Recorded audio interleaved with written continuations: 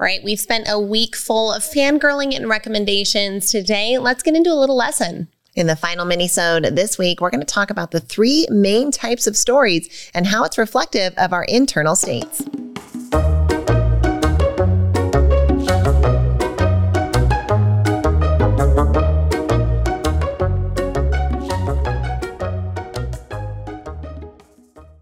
We're talking leadership this week, and one of the organizations we are so proud to be at the helm of is the Neuroencoding Institute. We got to co-found the Neuroencoding Institute alongside Dr. Joseph McClendon III, amazing world-renowned neuropsychologist and incredible mentor and teacher. If you're at all interested in learning more about what the Neuroencoding Institute does and what it can do for you, please visit neuroencoding.com. You're enjoying this episode on Angel Phoenix Productions Podcast Network. To explore a complete lineup of quality programs and media production services, head on over to angelphoenix.com or like our Facebook page at facebook.com/Angel Phoenix Productions.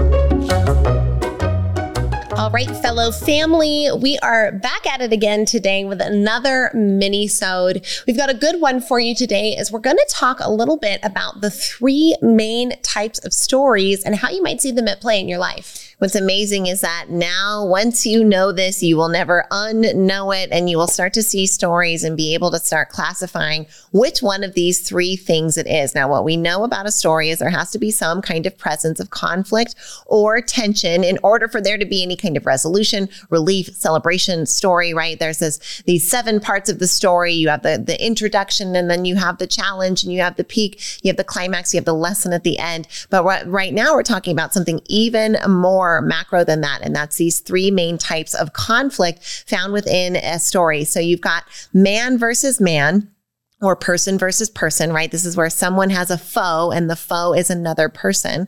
We have man versus nature, or person versus nature, right?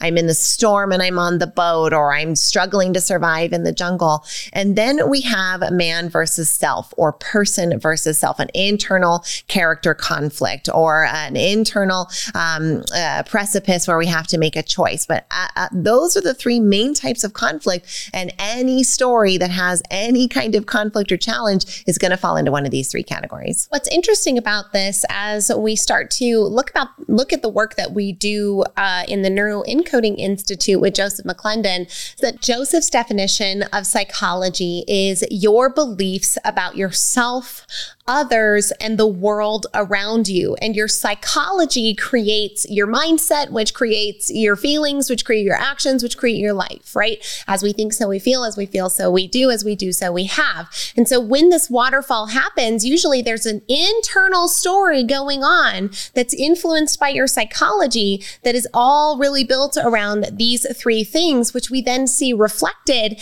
in the, I think, written and curated psychology that we get to engage in when it comes to story. Right. Well, our psychology ends up being what are the stories we tell ourselves about those three things and our relationship to them, to ourselves, to the people around us in the world at large. What are the three things that we can have conflict with? Ourselves, the people around us, and the world at large. And then we also think about this from a spiritual perspective. If that spirit presence inside of us is, we only have three options for what it can engage with and focus on. And guess what? It's what's happening internally, right? Ourselves. It's the people around us, and then it's the environment. So we see this reflected in all kinds of different ways. And so it makes sense that our stories would reflect this back to us. And once we know that, as we said in the beginning, you can't really unknow it. So it's even yesterday, my husband and I are watching the Ring of Power, the new Amazon Lord of the Rings show, and we were laughing because of the three storylines. We literally had one example of each. We were like, oh, look, here's man versus nature. Oh, look, here's man versus man. Oh, we've got a man versus self conflict happening, and how those differences of conflict and those differences of challenges can also give us the variety of a story of keeping our character development and our intrigue open. Well, as if you've ever seen Futurama, you may know that now that you've seen it, you can't unsee it. You will never be able to look at a story the same way again without taking this psychology analysis to it and saying, what am I witnessing here? But we would invite you to maybe do a flip on that to yourself. Where are you telling stories where it's you versus you? Where are you creating meaning where you're creating a conflict with another person? Where do you feel like the world is against you? And can you unwind those beliefs to maybe create a better story for yourself and ultimately create a better life? And we hope that you've loved this reading week here on the Kay and Shy Show as much as we have, because we brought this one to you with so much love from your sisters, Kay and Shy.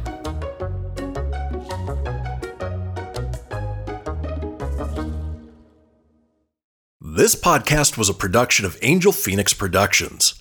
Explore more episodes of this show or other great shows on the Angel Phoenix Podcast Network by visiting angelphoenix.com.